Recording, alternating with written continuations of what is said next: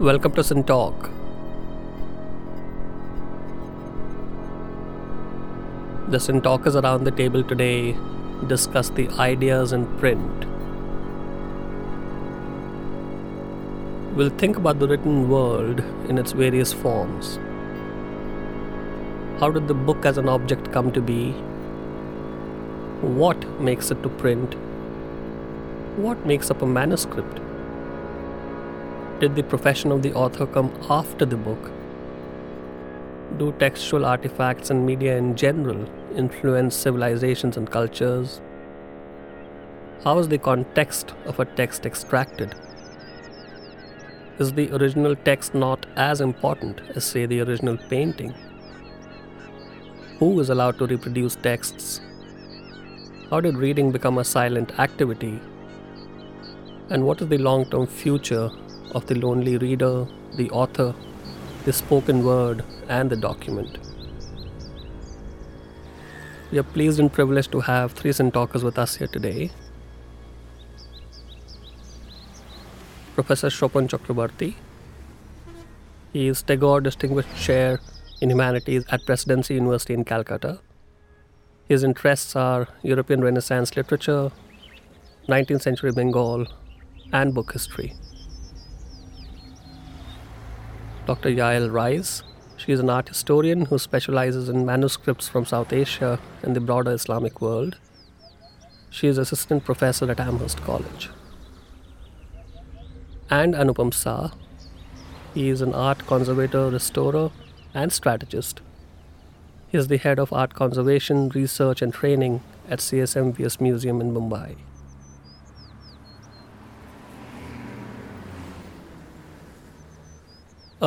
So Shobhan, why don't we set the ball rolling with you? Maybe going to this specific type of document, which is a book. And obviously we kind of take it as commonplace today, but as is always the case, these journeys have their twists and turns. What surprises you about this journey to where we are today? What are the milestones? What are the breaks? What are the jumps? How have we landed where we are? If you think of book as an object, as a little bit of a physical/metaphysical object, what is it? What are the turns? Thank you. When we think of the book today, we usually, not always, but usually we think of the codex. That is the stitched segments inside a box as a frame, not a box, but the covers. But that was not what the book was earlier. We had the manuscript book, but before that we had scrolls, we had all kind of writing systems and the materials on which things were written. When you say writing systems, you mean tablets and parchments? And those were the materials on which So what do you mean by systems? By system, for example, now we use the alphabetic system, which is a kind of a legacy of the Greeks. Mm-hmm. But even today, Chinese writing does not follow the alphabetic system. Just, 22 to 24 letters will give you the entire sound system of a language. That is not how many of the writing systems of the world evolved. Writing itself was a revolutionary thing. Its journey to the book, of course, was another story altogether. Mm-hmm. But since we are talking about the ideas in print, we like to imagine that print was a revolutionary technology. But Gutenberg's invention could become revolutionary because of something else. That is the availability of cheap paper. Mm-hmm. Paper was invented in China in the 3rd century of the Common Era. But cheap paper was not available. Usually, mulberry was the ingredient. Many other things have been used, esparto-grass, for example. So what made paper cheap? The use of wood pulp. Right. And that is why it was possible. For example, if you print on, let us say, on palm leaf or parchment, vellum, then you'll have to either fell thousands of palm trees or kill thousands of sheep in order to have a single run of one edition of the Bible. Now, Right. that is not feasible. Just think of the market. So the So print, the initial books, Chopin, must have been crazily rare objects. yes, they were. Just given how much needed to go into Yes. making one. That's why they were worshipped when Ezra took these scrolls to Jerusalem. They were worshipped, Right. like the tabernacle, and these became the religions of the book. Right. And even today in our country, you have the Sikhs worshipping the Guru Granth, and it was not always like that. For example, in India, the Vedas were orally transmitted. Most historians, I'm not a historian, but most historians seem to believe that urban culture and very complex urban polity would not have been possible without some system of writing. But before the edicts, we don't come upon any kind of writing system. We don't know whether there was a writing system in Mohenjo-daro or not. What about the written word itself? When it first came to be in wherever it was it looked down upon? Was it somehow inferior to the spoken word? In Greece, yes, in the Socratic dialogue Phaedrus, where Socrates says, well, here I'm talking to a living soul. I don't talk to an absent reader. The Greeks, it was a writing culture, right? But still there was a suspicion. And the same suspicion was there, which I would like to call, borrowing from D.F. Mackenzie, the stigma of print. Because if, Biblia Pauperum were printed xylographically, that means from wood blocks, as in China. But that was one copy for the congregation.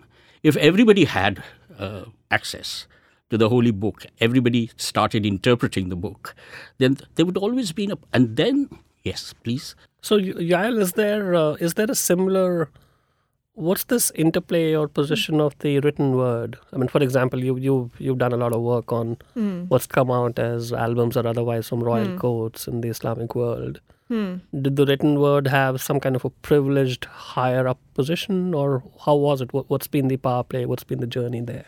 It's interesting. In the history of Islam, of course, the divine text of the Quran, right, the revelations that the Prophet Muhammad receives over a period of a number of decades from the Archangel Jibril are orally delivered. Exactly. So there's no original writer. I mean, Well, it depends on who you're asking of that question, right? So there are traditions that claim that Ali, right, the son-in-law and nephew of the Prophet Muhammad, was the first to actually put down the text of the Quran onto a support. But that's just transcribing it. He's not the author. Oh, certainly He's not. not the creator. Absolutely not. Right. So this is a hotly debated subject in terms of what are the earliest Quran books, when do they date from. The consensus today is that during the lifetime of the Prophet Muhammad and in the decades that followed, it remained a largely oral text, okay? And it was fundamentally important as such because that was, in fact, the format, the state in which it was delivered. These being revelations, the actual word of God. That's how they were meant to be. Which years are these? This is, 632 AD and after. Right. So the earliest supports, written surfaces that we have that bear Quranic text are papyrus, parchment, camel bone, okay? And then we also have epigraphs I think in stone. the thing I want to push as you well. on a little bit is why the drive or the need, culturally or otherwise, to go from the oral to the written. Of course, there are technologies that existed or did not exist and so on, but what were the other forces at work? So the theories that have been put forth about that, of course, we don't know exactly.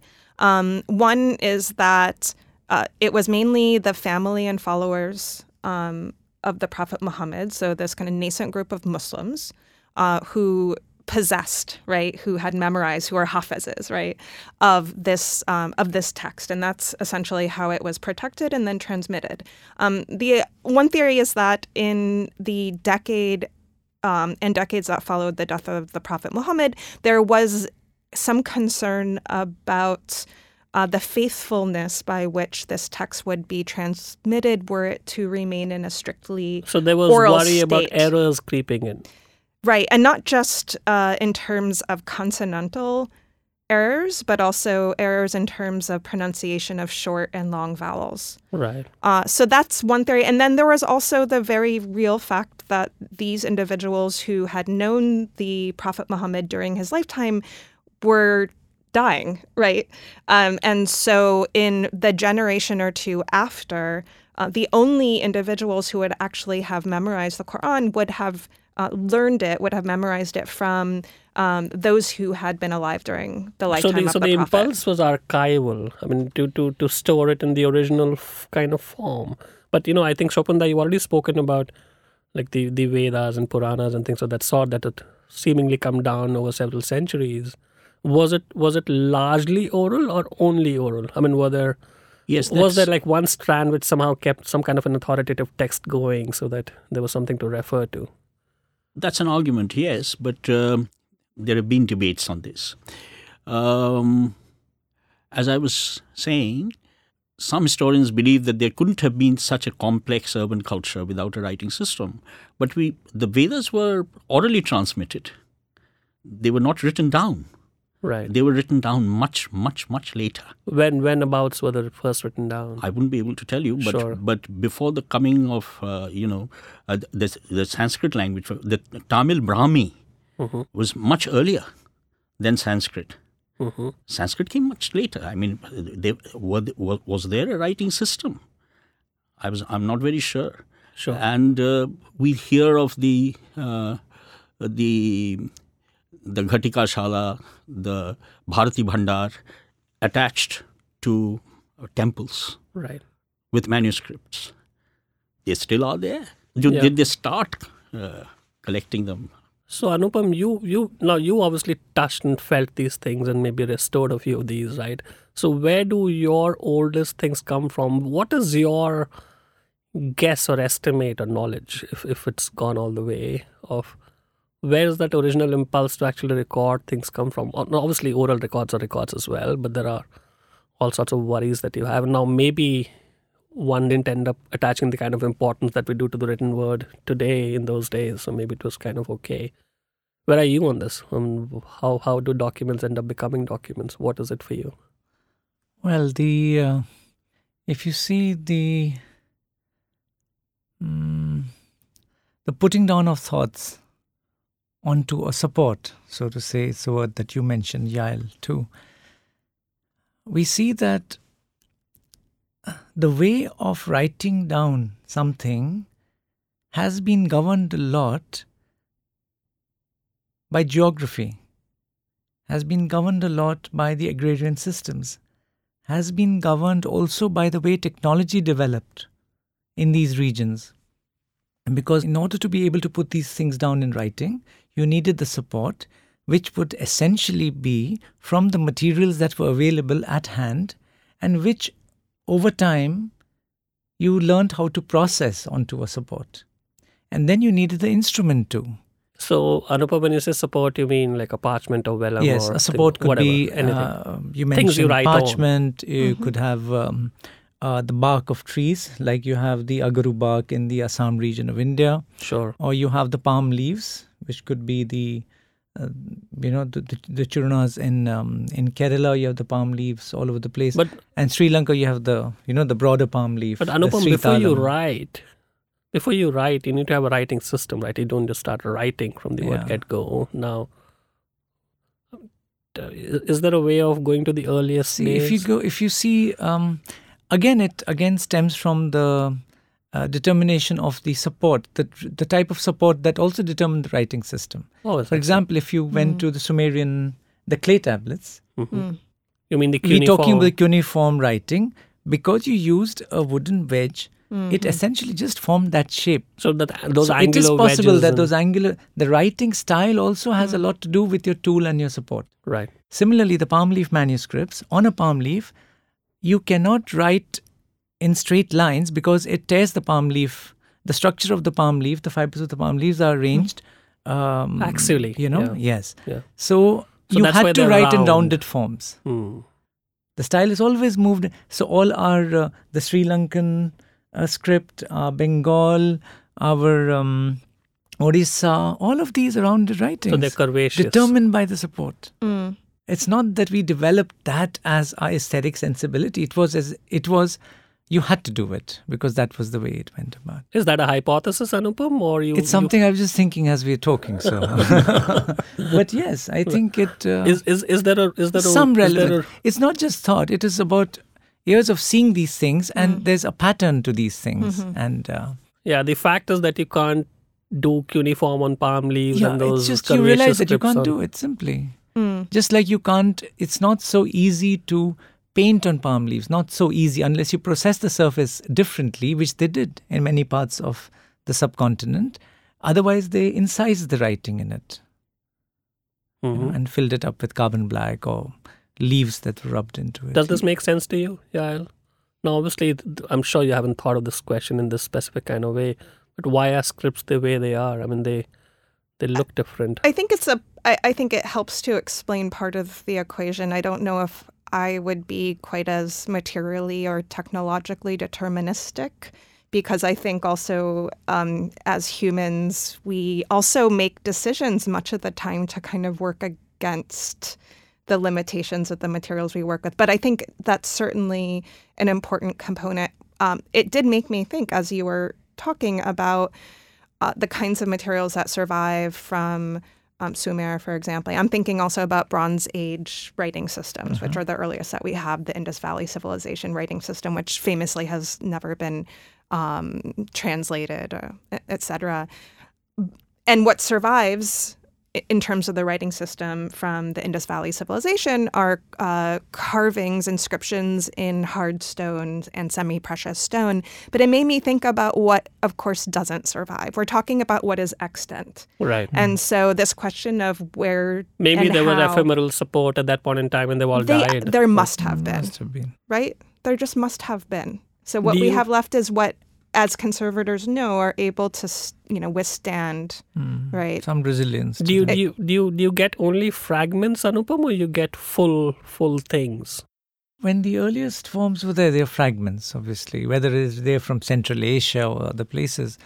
And then from the 9th century onwards, especially with the Islamic world, I think a lot of writings have come through. And the quality of the papers, it's interesting how the quality of paper and the treatment of the surfaces of the paper has been so different across civilizations, region to region. It's really beautiful. What was the journey of print in the Islamic world itself, Yael? And was it?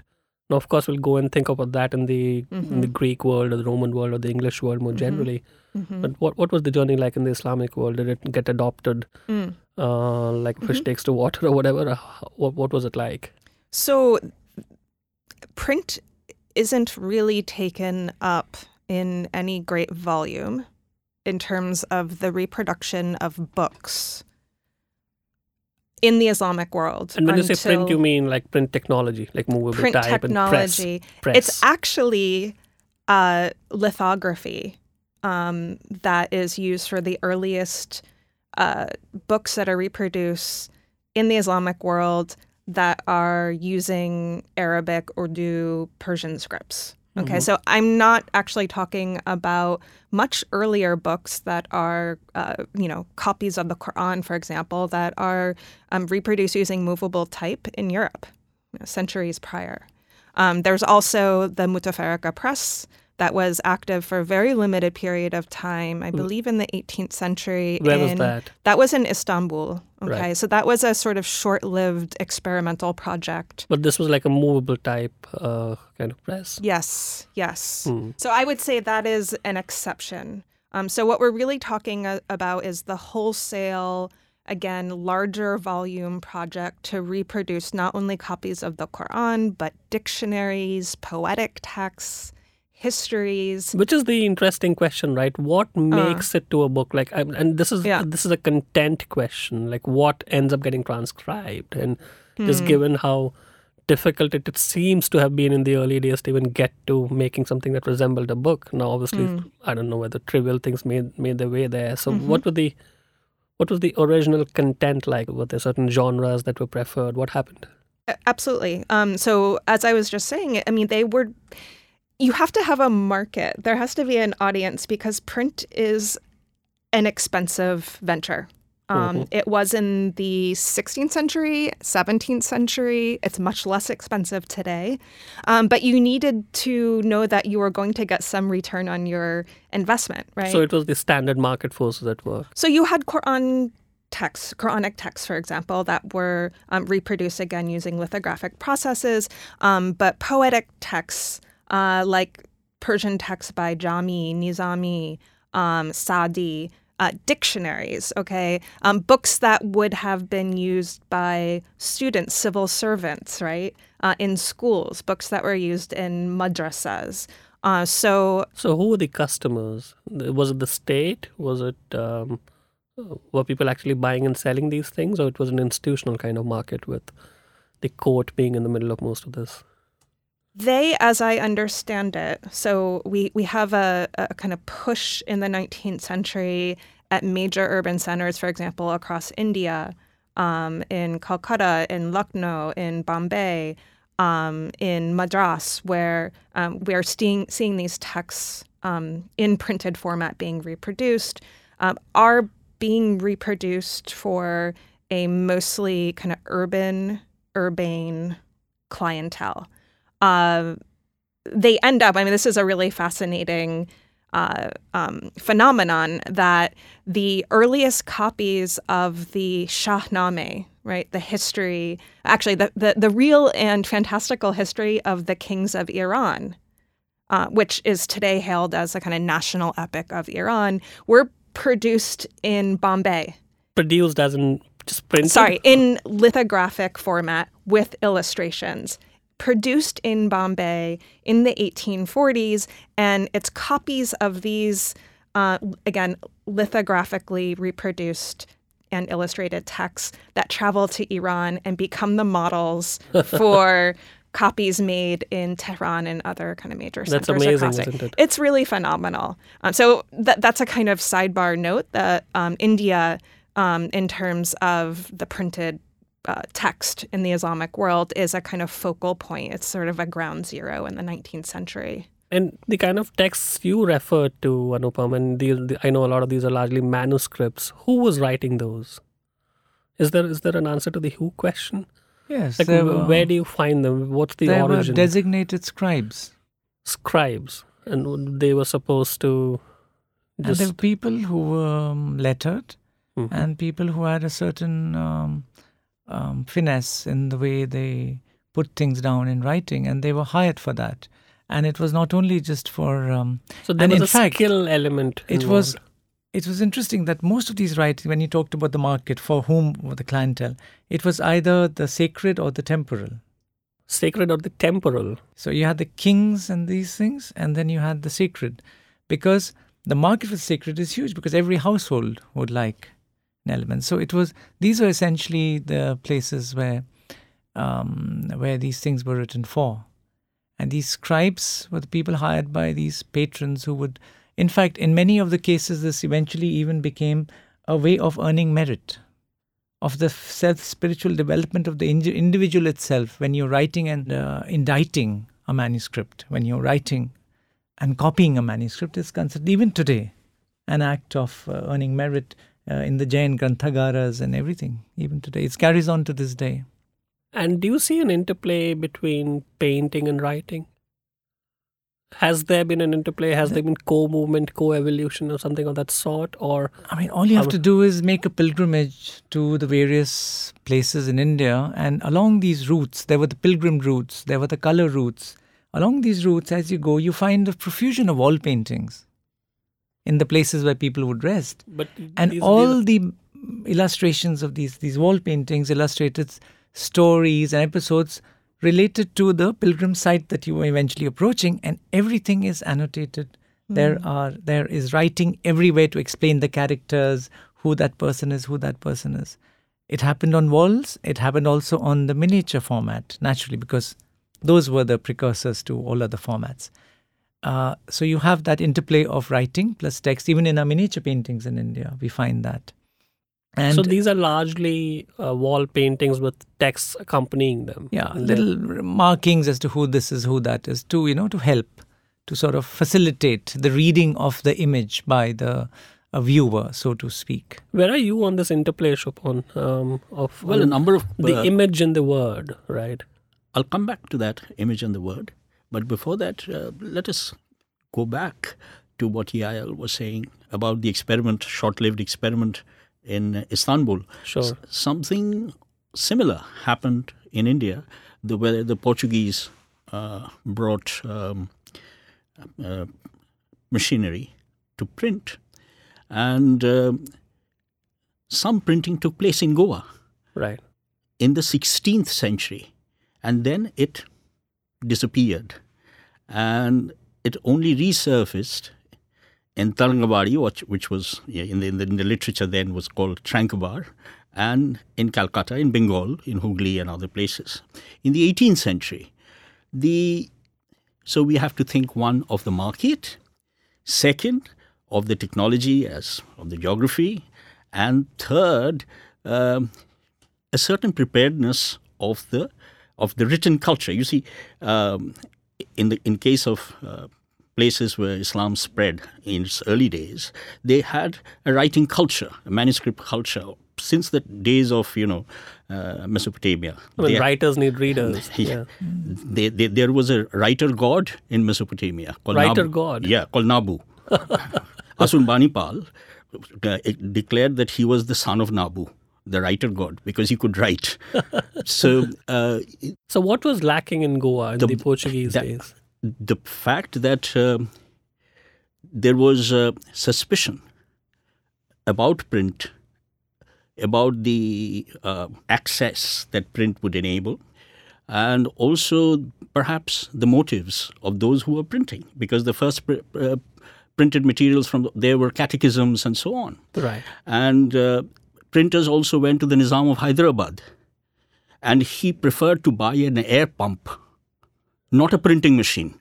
So theorists who believe that print comes and an imagined community follows soon, I'm not saying there is no merit. This happened in Europe, perhaps, but in India, it's very difficult to square the facts with this about the image. Is your argument, Chopin, just staying on that question, is that it was largely an economic failure? It landed in a place where there was no market? Also, I don't believe in technological determinism. If you say that digital media has come, so this is going to happen. Now look around you. Print and digital media are having different kinds of effect in different kinds of places. Right. There are some absolute texts which you still can't touch, whatever access you give to people, in whatever form you give them. And there are wars being fought over that. So what I'm trying to say is simply this, that the question of preparedness and is tied up with what you had asked me, that is image and words. Because paintings and illustrations, they've kind of existed forever. Yes. At least forever. So that's why I feel that the coming of lithography, the coming of the woodcut, the plenography and xylographic relief illustrations were as important in India. Because you see, people were buying images of gods and goddesses from these so-called studios in the cities during the imperial period. This is the 19th century. Yes, that's right. So with print came access to images. If you look at Renaissance Europe, how many people could get to see the Botticelli? That's right. That's a great point. I think how many people went into the palaces of and the great mansions of noble people? The moment they saw it, their engraving or woodcut or Dürer, or then they got to see what the public art was architecture, So and the great statues. So the print technology was not a revolution just for the word, but also for the image. Absolutely. Because both could travel, right? You've summed it up, yes. That's interesting. That's very, very... And what about now, because you get fragments, Anupam, you get fragments of this and that, how do you extract the context where it lived? And this is the interpretation side of things, and maybe the same question holds for you, Yael. Do you get full images and full albums and full manuscripts today? Depends on how you define full. What's the fullest thing you've got? Have you got like a full album with 100 pages, well illustrated, nicely preserved? So we do. Those do survive. And not to fault the institutions where this has been done, but nowadays, often for conservation reasons, codices are taken apart.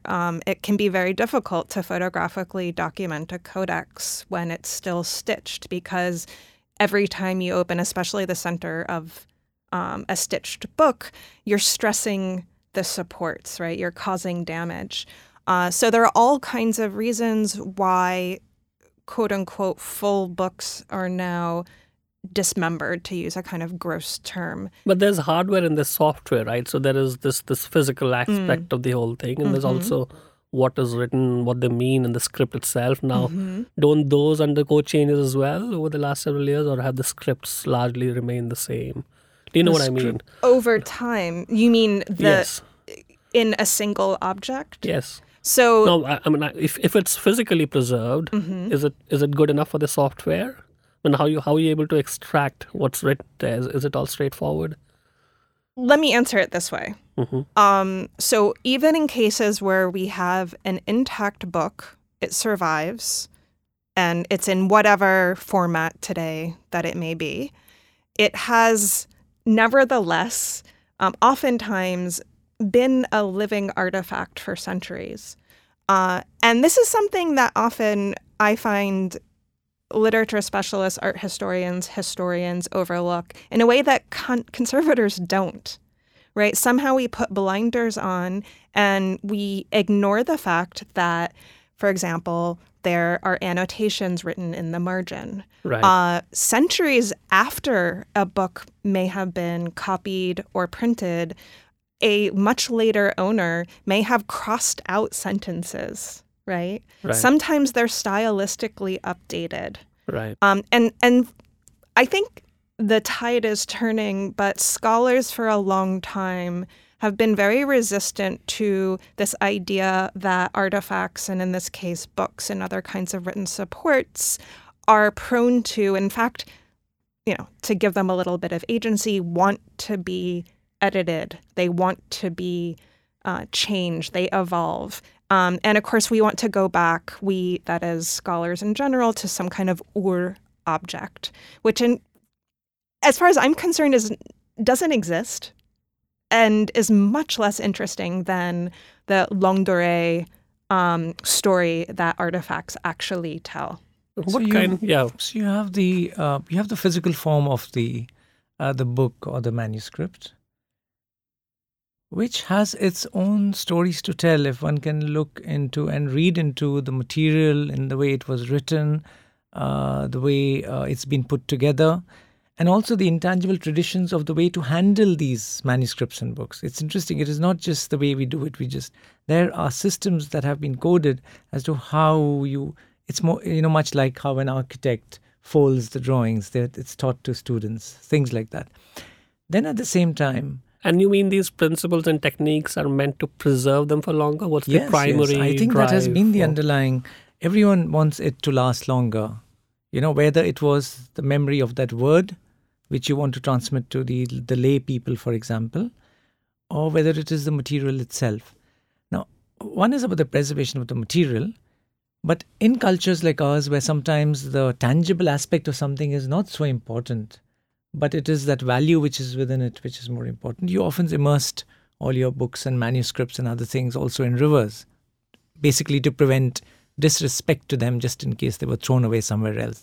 That was the governing thought that made us do things like this. As in, you would do it periodically out of...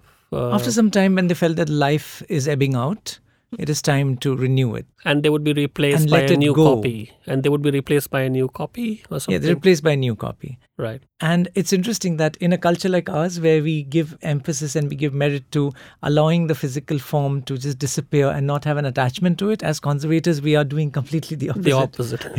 We're just making sure that it lives longer and longer and longer, Well, that's one aspect of it. The other one is the documentation of the form that you said. Right. The preservation of the content. And that preservation of the content then takes different forms and its retrieval.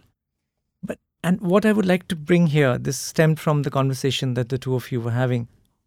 Today, if you see many of these old manuscripts and books, they are written in languages which are disappearing. There are no people who are able to read these manuscripts. Bombay itself, in this town, Mumbai, it's full of libraries which have books written in Pahlavi and other things. They are just searching for people to be able to read these things. Right. So it's not just the content that is being preserved. It is important to have the language also that needs to live on, at least in some minds and tongues.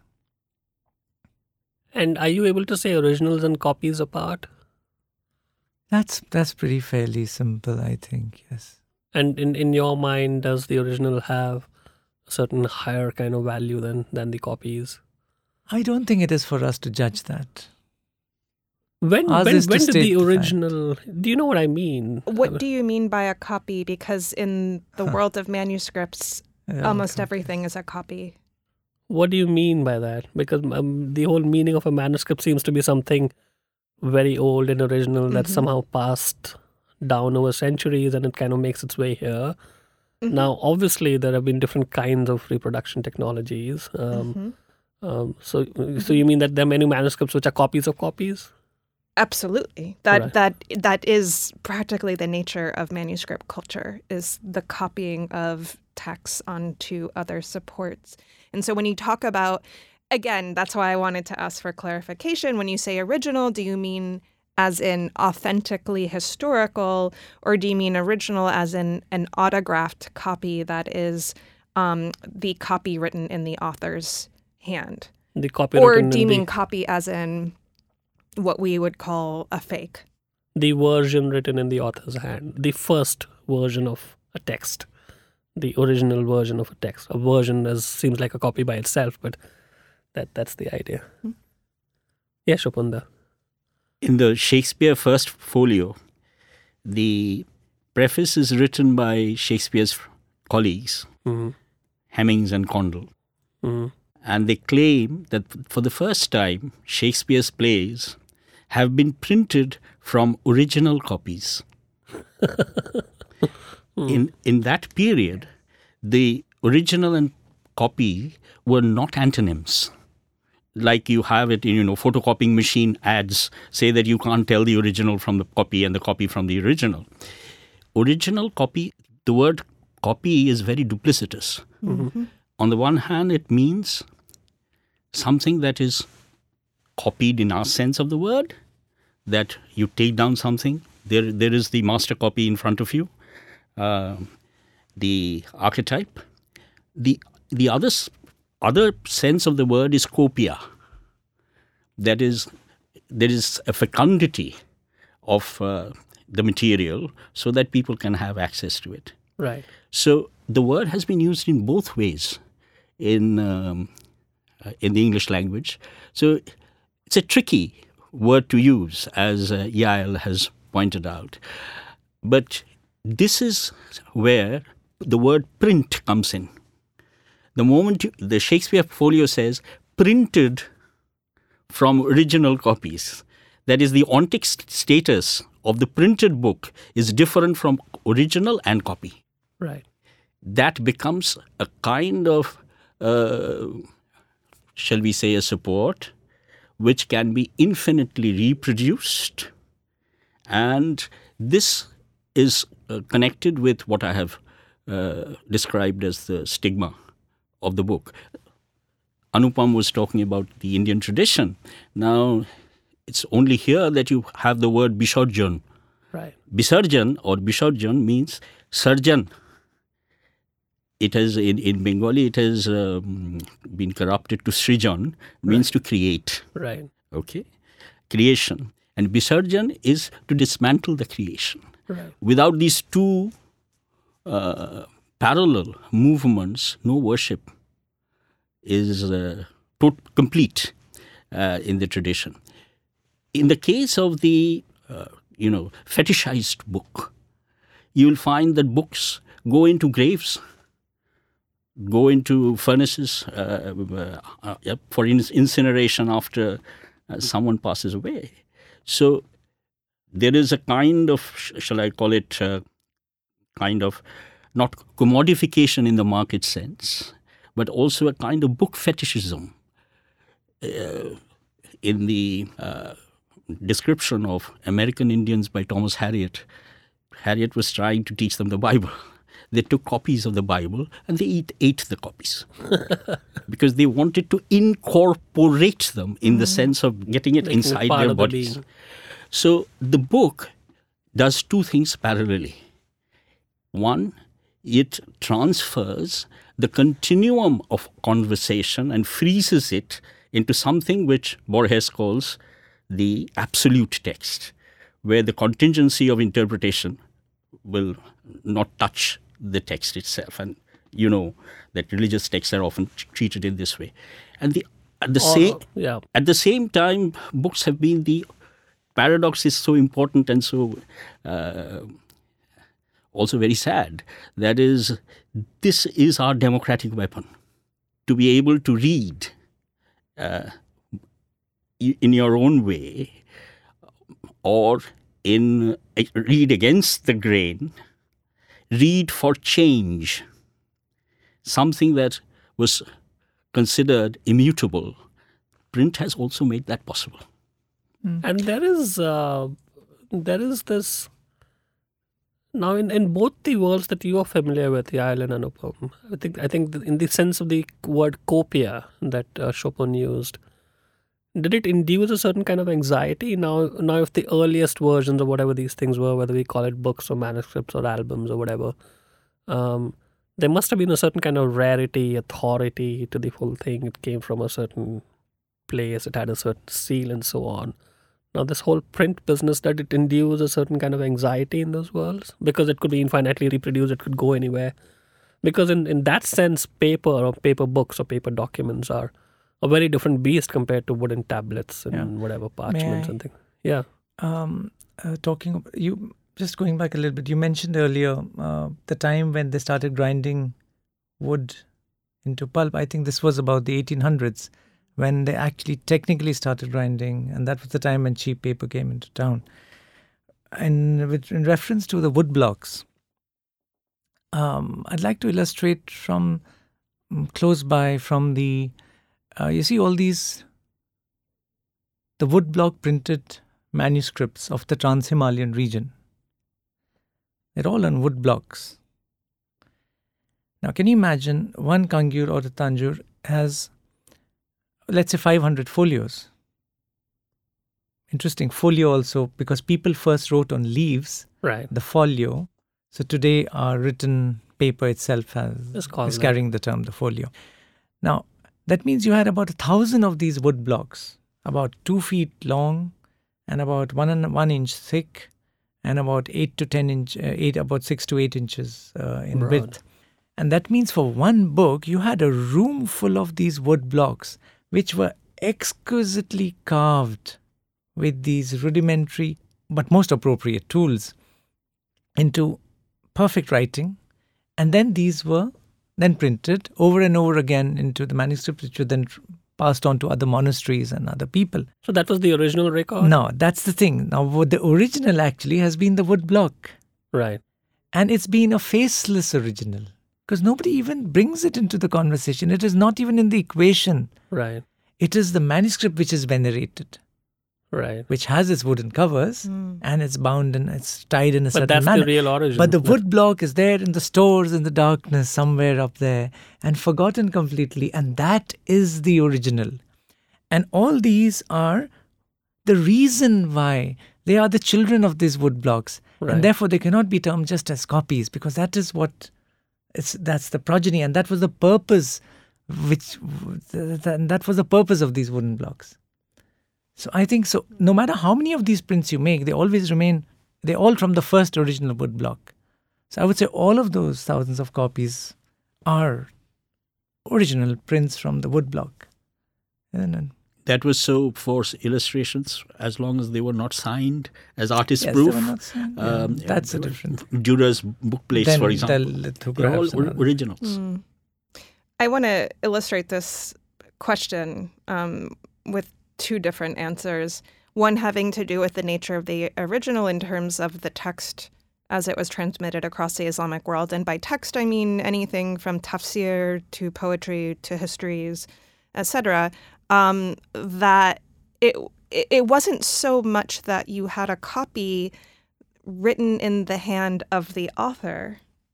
The way that a text was actually authorized was through the, again, inscribed testimony that a much later listener, right, had received a kind of the oral transmission of the text from someone else who had heard it from someone else who had heard it from someone else who knew the original author. Right. And so actually there's a chain of transmission. And that chain grants it the authority of It authenticity or legitimacy. authorizes the text itself. And so you can, in effect, have an original copy that postdates the original, quote-unquote, original author's life by centuries. Right? Because it says that so-and-so heard it from so-and-so, heard it from so-and-so, heard it from so-and-so, and so on. If it is a high-fidelity match, if it matches the whole thing. Well, the obsession, in fact, with exactly those kinds of processes, I think is a relatively modern phenomenon. This idea that you'd have to match text to text. What about the interpretation side of things, Yael? I mean, the hermeneutics of it, right? I mean, of course, once the technology comes in, you have many copies of the same thing now, whether they're good or bad. I think we've discussed that. Mm-hmm. But the interpretation of that thing, because one is writing, the other is reading, and all reading is interpreting. Now, was there and have there been efforts, institutional or otherwise, to control that aspect?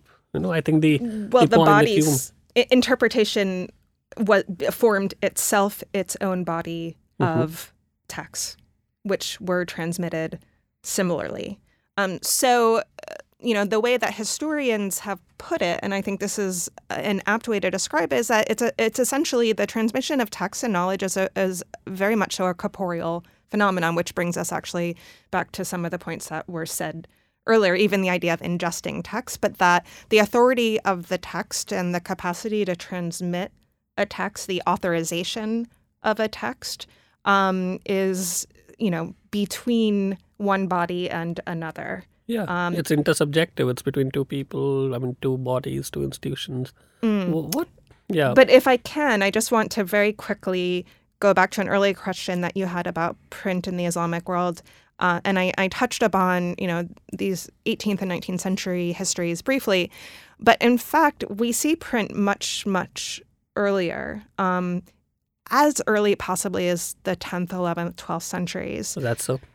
Indeed. And mainly in the Eastern Mediterranean, probably Egypt, Syria, the Levant. What are these printed texts that are actually on paper? They're talismans.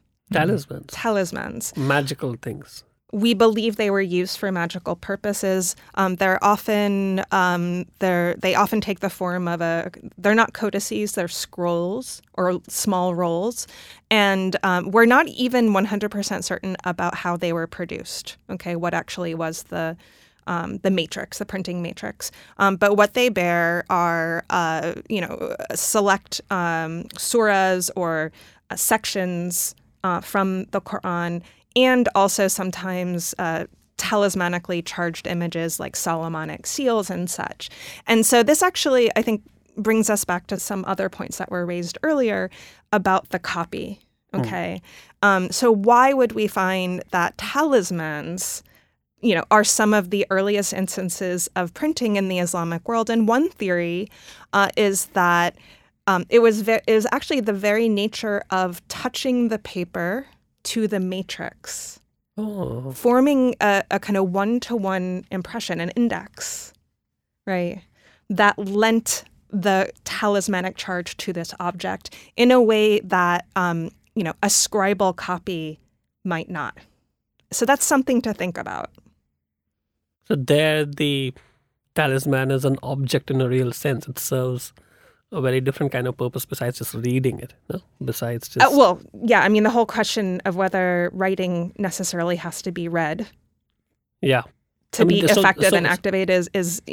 So many of those talismans must have had impenetrable texts or whatever, symbols or... Not necessarily. I mean, they're actually written in fairly legible Arabic.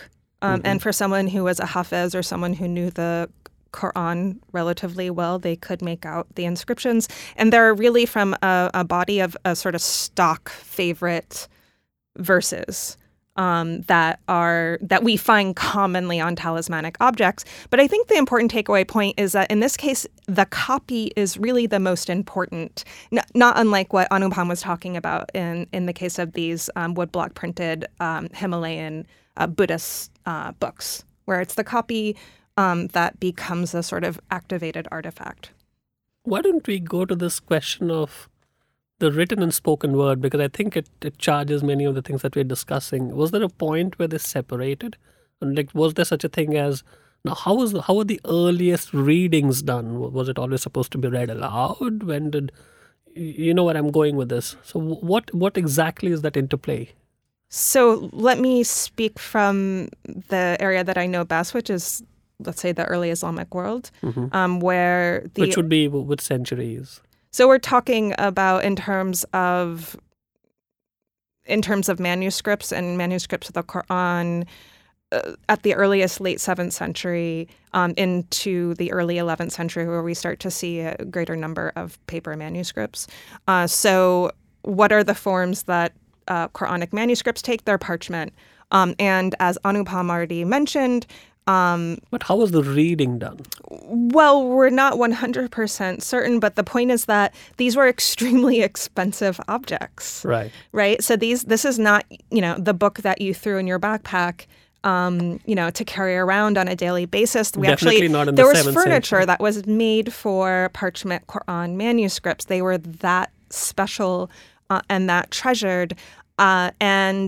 This is also not a book that you could have a whole community read. And so a working theory is that these were books that were read out loud and most likely were intended to be read out loud so that rather than read silently. Right.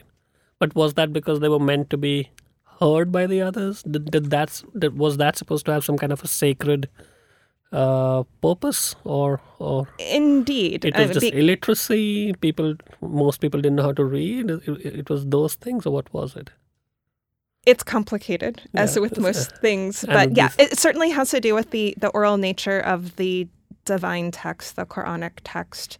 It also has to do with the nature of early script in Arabic that's used to copy the Quran during this period of time, which for the most part actually lacked symbols to indicate short vowels and actually lacked letter pointing to differentiate letters that look similar to each other. And so that's why we believe that these books served, I wouldn't say a strictly ceremonial purpose, but were really used in ritual contexts as prompts by individuals and audiences who already, if they hadn't already memorized the text, knew it extremely well. Now, the picture changes, of course, when we move to other parts of the world where Muslims are not using Arabic as their first language and, in fact, don't necessarily know Arabic very well. Yeah, that's another question altogether. Yes, Anupam? One little thing on this is about the reading and the written, the spoken word and the written word. Even when you have these manuscripts or woodblock or printed documents, even though it is written down, that's for the content, but the way that they have to be read, that is not articulated in the written text. And that is a completely separate training that the reader has to go through, because most of them were to be chanted in a certain manner, or intonations were to be in a certain manner. So it is not that this was spoken and that was written. I think they have always been together, where a rigorous training in the pronouncing of the written word was intrinsic to the training of handling these documents. And so which brings us to this question of when does the reader go silent, right? Because it looks like a lot of these initial...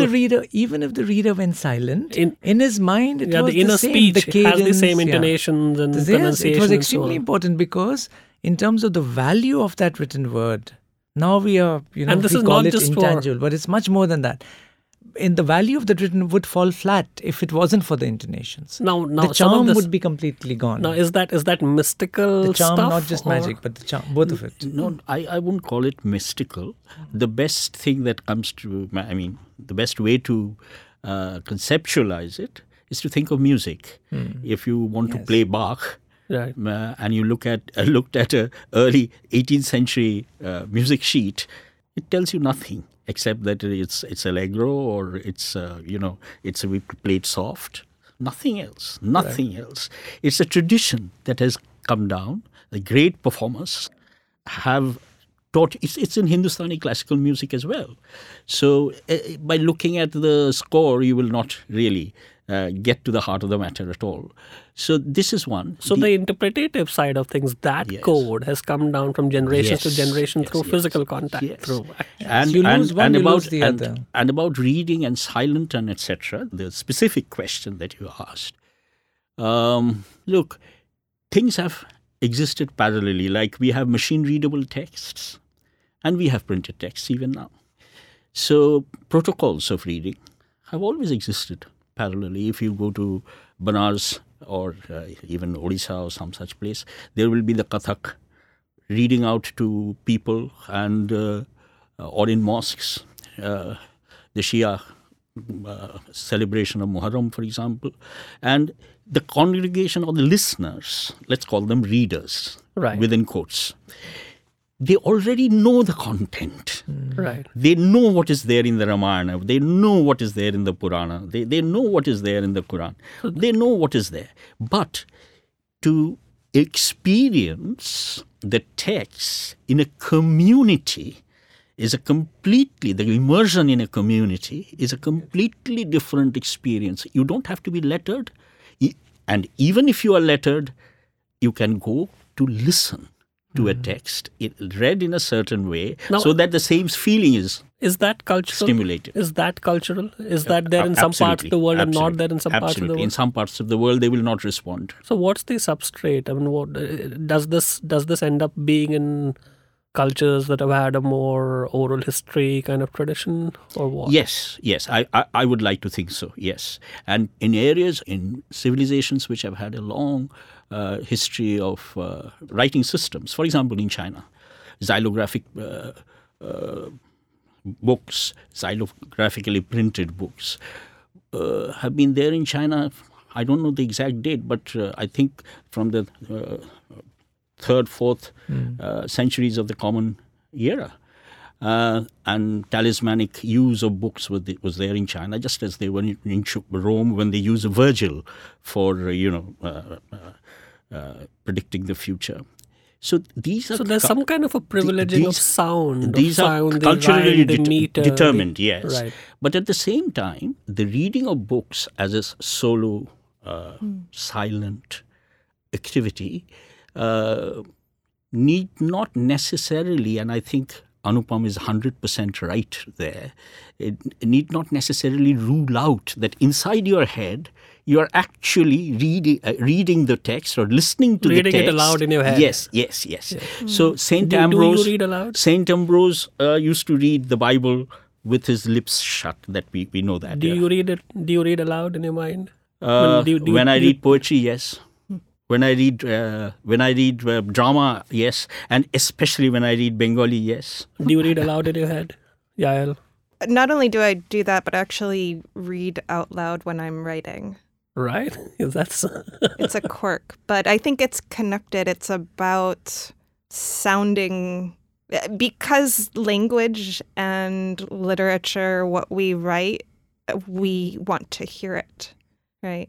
But this question of the silent reader, and whether it represents a kind of modern disembodiment or disengagement from the larger community, which I don't think it is, I think for me is most poignantly illustrated by Walter Benjamin's very famous meditation on his library, because, of course, as a German Jewish refugee, among his most prized possessions were books, right? And for some, it might be hard to imagine,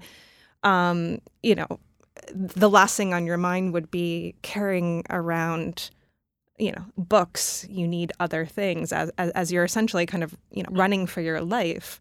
But as I understand it, for him, reading was silent, but it was through silent reading that he connected with an idea of humanity, right? It was in, the experience and the process of reading these books that he felt most alive. And in fact, the destruction of libraries, then personal, institutional, or otherwise, really represents a death of civilization. which is so. What's the future, Anupam? Where are we headed? What's the future of? You've seen things going back many centuries now. I think we're requesting it to look forward many centuries. Where is some of this stuff headed? What will survive? And I think there is this whole sense-making, meaning side to this whole thing, right? Obviously, one is the hardware of what survives, and the other is this, as you beautifully pointed out, there's this tradition of interpreting and reading that kind of needs to move alongside. I think that brings me back to your question of, do I read aloud? I actually don't, but I see it aloud when I read. What does that mean? I mean, you have the visuals in front of you of Right. what you're reading. So I usually don't read out aloud. And in terms of what the future holds about seeing that part of it, I think as long as we have thoughts and which we may sometimes articulate as painting, which is again a manuscript, scrivere, to write from your mano as in hand. Right. I think painting itself is an act of the hand also. The hand is somehow a part of this always, no? Because everything is Yes. done with hand. Yeah, so even technically in terms of definition of the word manuscript, if you're speaking in English. So I think as long as the painting is there or the articulation of something into an image, or whether it is in terms of writing, I think as long as these things are always there, writing and books and things will always be there. And more importantly than that, the values and the impact on the lives that these books and manuscripts touch, that will, even then when the books disappear, those impulses will keep getting transmitted from generation to generation. So I suppose what the purpose of the books, suppose books disappeared from the earth today, whatever lives they have impacted until now, they will just keep getting transmitted over and over again. Oh, Through your children and grandchildren and the people whose lives you touch. what's the future? never Chopin? know. And this is also, in a way, a civilizational question, right? Because, I mean, you don't do books just for the sake of doing books. You do them because, whatever, you have certain impulses, you have ideas, you have questions, and it's a way of engaging and inquiring the world. So where is this headed? Not your wishful future. Where do you see this going as a somewhat detached, analytical person?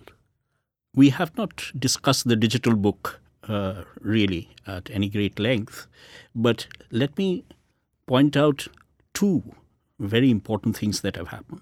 One is we have talked about the books that have been taken apart, and now they are being put together. What do you mean books taken apart? Bits of it is perhaps in the some library in India, and bits of it in, let's say, in the British Library. Sure. So now they are being digitally put together. This is happening all over the world, so that this fragmentation, you can fight that now. So you get an idea of what books were like, that it's not just machine-readable books. Machines are making books possible once again, Right. in a different way, in a different light. The second thing which is very positive is that for textual scholarship, the very visuality of the book, for example, you have an alternative or a variant reading of the same text, let's say text in Sanskrit, in the footnotes.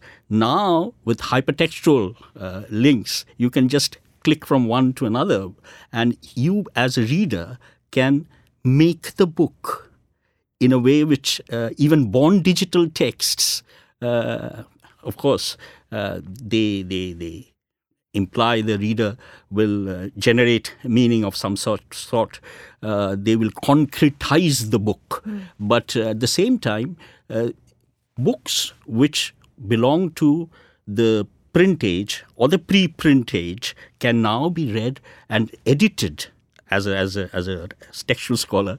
I think this has been a remarkable thing that has happened of late, and I think these are the positive. But the dangerous will things, the book survive as the one? dangerous things, I think, does not come from technology. The dangerous thing comes from prohibition and politics. Right. You know, one thing, just a quick little thing. This thing about whether the book will survive. Human beings are the only creatures who actually have clothes which have pockets to be able to carry things.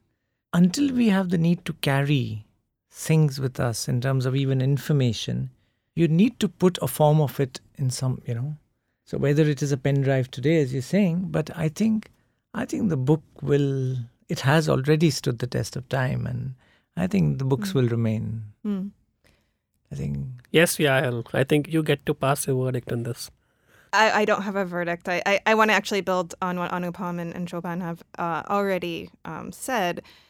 One thing, I think there has always been anxiety about material something or the other advances, going away. right, and the effect that they will have on communities, institutions, and culture. And as an old professor of mine likes to say, things are never as good as they used to be, and moreover, they never were. Right. So that's never going to go away. But to go to this whole question of the digital sphere, and as Shobhan says, it's really, really exciting what is now possible. I'm thinking, for example, of a project that looks at the materials of the Geniza from Cairo, right? This essentially medieval trash heap that was kept at a synagogue in Fustat in Cairo, where any number of materials written in Hebrew characters, although the language is not always Hebrew, sometimes it's Arabic, was stored. I mean, this is like a conservator's dream, right? This huge cache of documents on various kinds of supports. And they're divided among a number of institutions, Princeton, Cambridge, and others. And now those who are spearheading this project have put a lot of these materials digitally online and have crowdsourced it, right? So you can have someone sitting here in Bombay, someone sitting in Shanghai, et cetera, kind of helping to advance this project. But I think as Shobhan was alluding to, the fact is the internet is not a democratic platform. And we often like to think that once something is on the internet, everyone has access to it, but one's access to materials, information online is limited across the globe. And so I think we need to bear that point in mind. And so sort of physical books remain, highly kind of political objects, aside from being sort of valuable.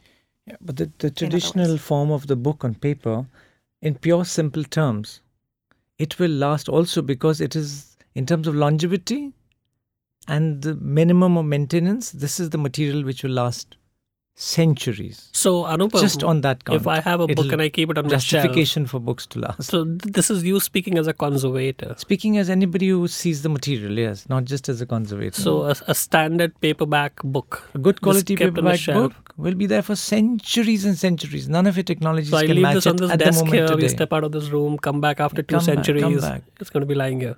It should be there. So it doesn't decay. There is a certain life to things, but that's okay. If I give you a floppy disk from 89, how are you going to read it? Exactly.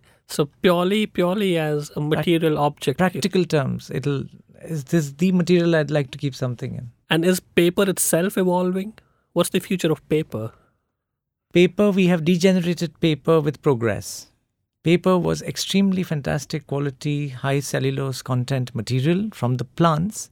The gum in the plants themselves itself was the binder. And the alkalinity in the waters made paper. It was such a simple material. Right. Today we are putting so many additives in it, and there's not only planned obsolescence, but the fact is that the materials you're adding into it is destroying it. Just like you're feeding your children with pesticide-laden fruits, you're actually degenerating the structure inherently. So if you make traditional paper like they do today in so many parts of the world, and it's not such a rocket thing about making handmade paper. If you just put some plant materials together, mash it up, and especially the ones which have nice cellulose, like you mentioned right at the beginning, mulberry and cotton and other thing like you have, and you just put it together, a nice alkaline water, you will have the best quality paper in the world right here. Make it at home. For that, trees need to survive, but they Trees, will. no, you don't need trees at all You for need that. wood Not pulp. at all. You don't need a single tree for paper. That's the irony of the whole thing. You just need And wood. You need these little shrubs and bushes don't- which are particularly growing, which also do soil conservation at the same time. It's interesting. They would do water retention. That's so It's nice. a phenomenally Anubhav. network thing that you could do just with This is a perfect world where we have shrubs, we're retaining Yes. water, we can make paper and out then of you it, have paper. It's all about, and read Homer. and So, that is what the books will be written about also. amazing. How to. Thank you. That's a good note to end this on. Thanks to all of you for making it, and we look forward to having you soon again. Thank you for coming. Thank Thank you. you. Thank you. This was such a pleasure.